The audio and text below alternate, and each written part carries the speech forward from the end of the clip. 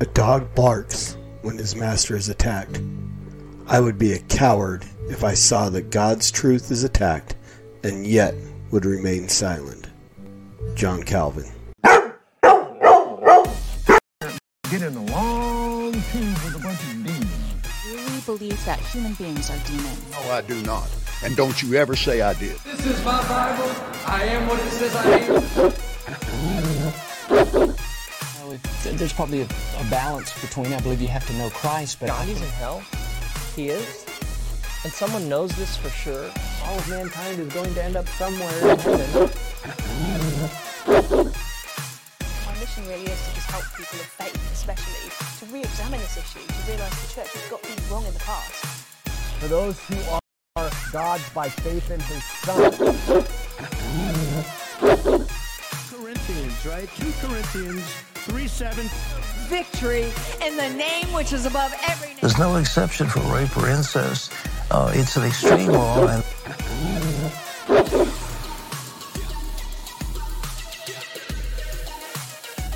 right now, bones, ligaments, tendons, in Jesus' name. Get out here right now.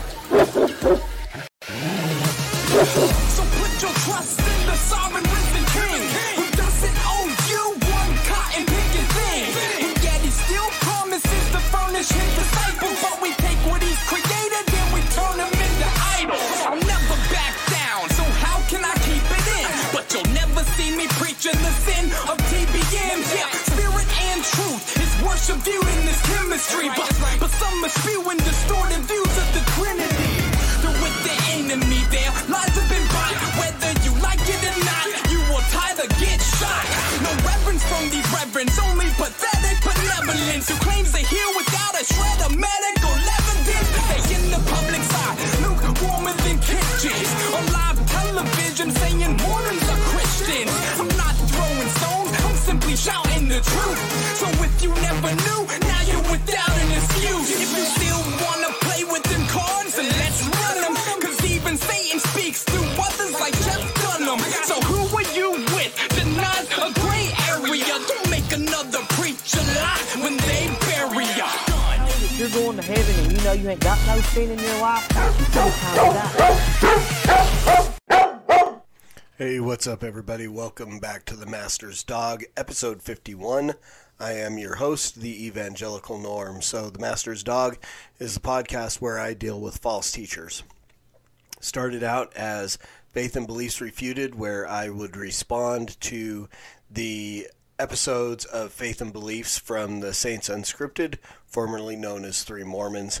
And they started doing that section of their podcast, and I committed that I would respond to every single one of those episodes. And so without fail, not always on schedule, but without fail, I have responded to every one of those episodes. And today we are back with it. We are back responding to David from Saints Unscripted and the Faith and Beliefs section of that podcast. So it looks like they're getting into a little bit of church history, which is going to be interesting to see their interpretation of church history. I know a bit of church history. I'm by no means am I an expert on church history, so I'm going to have to research a little more as I look at some of these, just to hopefully make sure they're representing church history right.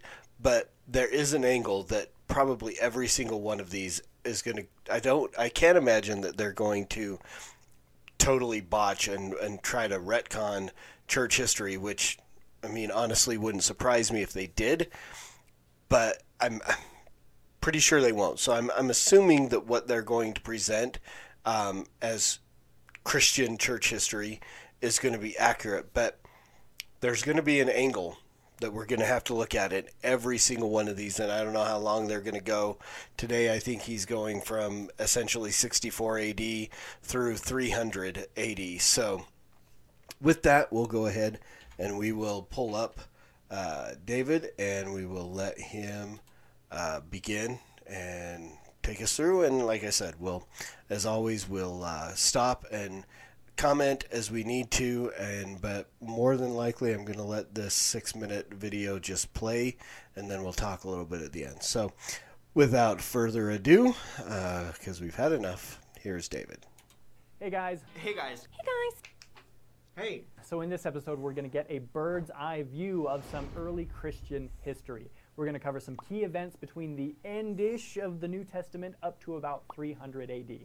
Let's dive right in. Okay.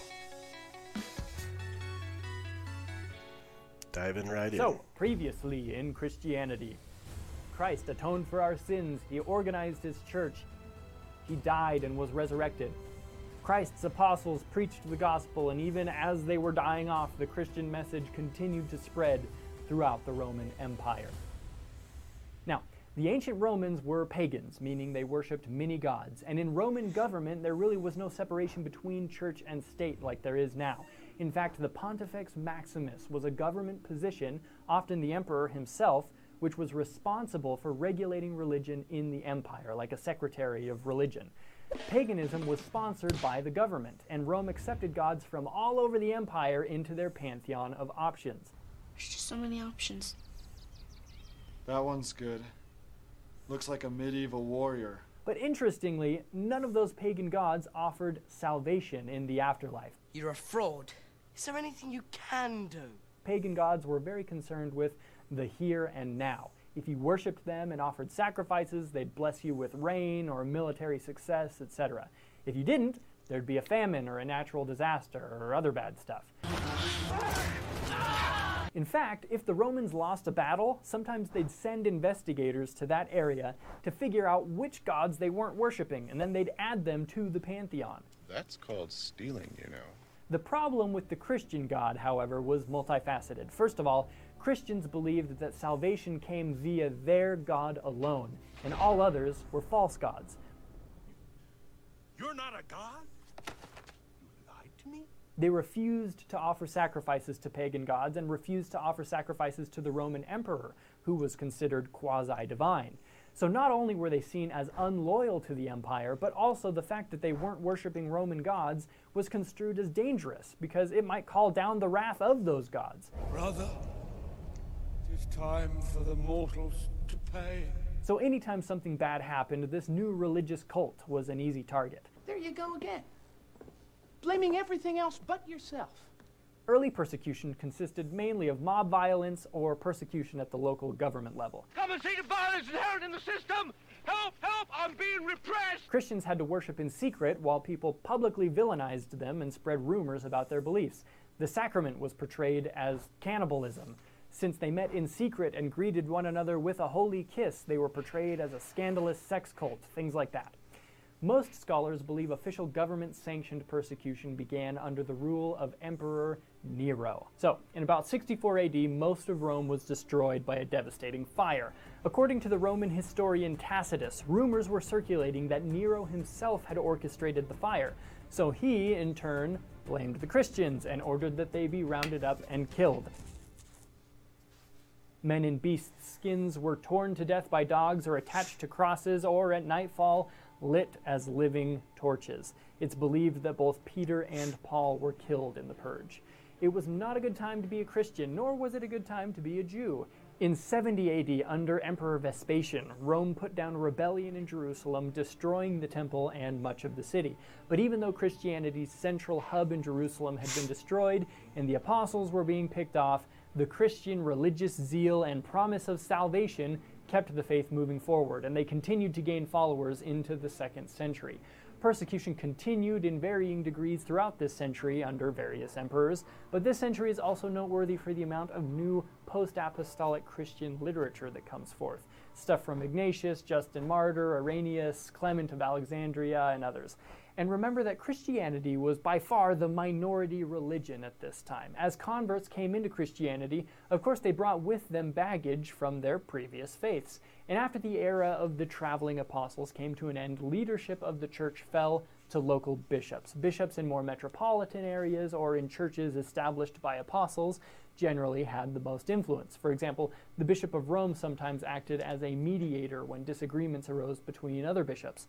But the absolute authority of the Bishop of Rome, later known as the Pope, was a concept that would continue to develop over many years. Maintaining a unified set of beliefs across Christendom was a tough deal. There was internal debate about beliefs, and quasi-Christian splinter groups had started to develop and would continue to appear into the 3rd century.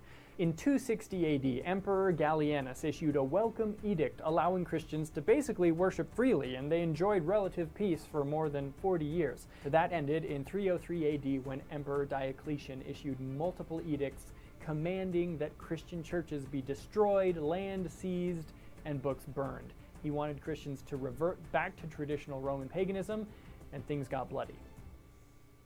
This is where we're going to end this episode, but as we'll see in the next episode, despite external persecution and internal division, Christianity in one form or another was here to stay. There's obviously a lot we didn't cover. Feel free to fill in some of the blanks in the comments section or check out the links in the description for more info on this subject, and have a great day. Okay, so, like I said, I just let him go, and here's the thing. He left out something that's very important if you're looking at this from a Mormon standpoint. Where's the beginning of the Great Apostasy? Somewhere in there, in that 300 years, supposedly, the Great Apostasy began when all the apostles were gone.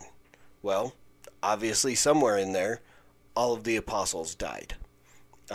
Unless you hold to the Mormon teaching that John never died, which meant the authority of the priesthood never left the earth, so there never was an apostasy because there was always somebody there. And why didn't John come and restore that? So, here you run into a lot of problems when you take the different things that Mormons believe. But one, he does not give you any kind of info, and I'm pretty sure he's not going to mention anything about apostasy. Here's what I'm banking on, and this is, or not banking on, but this is my prediction for this section of faith and beliefs. They're going to try to maintain that Mormonism is some part of mainstream Christianity and has been here the entire time, in some way or another. As he just said, Christianity in some form or another. Notice that when he mentions these early church fathers, Irenaeus, Justin Martyr, and so on, these men, according to Mormonism, are corrupt because they are professors of creeds which are an abomination. Why wasn't that mentioned, David? Why did you not talk? Why are you not showing us where these men and their creeds are an abomination? Why won't you show us, this brief little stint of, well, here, this and that, and you're leaving out a whole lot of what is key to the necessity of Mormonism. Because if you're not going to mention the Great Apostasy, if you're not going to mention these men are corrupt and their creeds an abomination, there's no need for your restoration. So you better back up. If you're going to do this, you really need to back up and add all that in. Because essentially, if you're going to go down the path that it seems like you're going down, you're essentially negating the need for Joseph Smith to restore anything. Because if it was all still there, what's the point? So if you're not going to point out to us when the Great Apostasy began, was it at the death of all the apostles? Did John die? That's a question I'd like to have answered. Did John die? Or did he live? Is he still alive? We can throw in the 3 Nephites. Did they die? Are they still alive? Are they still out there? I still hear stories about them.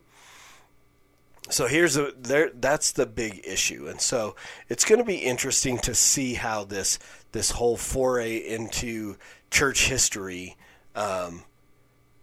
goes, because I mean, my experience as a Mormon was a complete disconnect from that church history. Excuse me, that was wow, did not expect that to come. So we were always again disconnected from that church history, because that was all apostate, that was all abomination, that was all corrupt. These are supposedly the words of Jesus to Joseph in the, here we are in the just celebrated the 200th anniversary of the first vision of whatever version of the first vision that you're going to go with.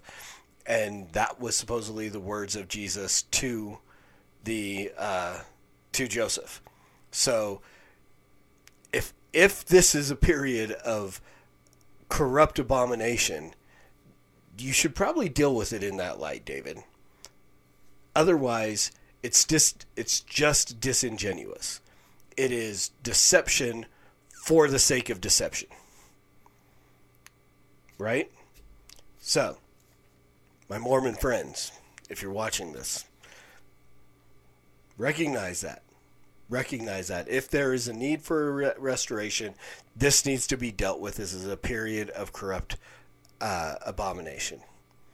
My Christian friends, preach the gospel at all times.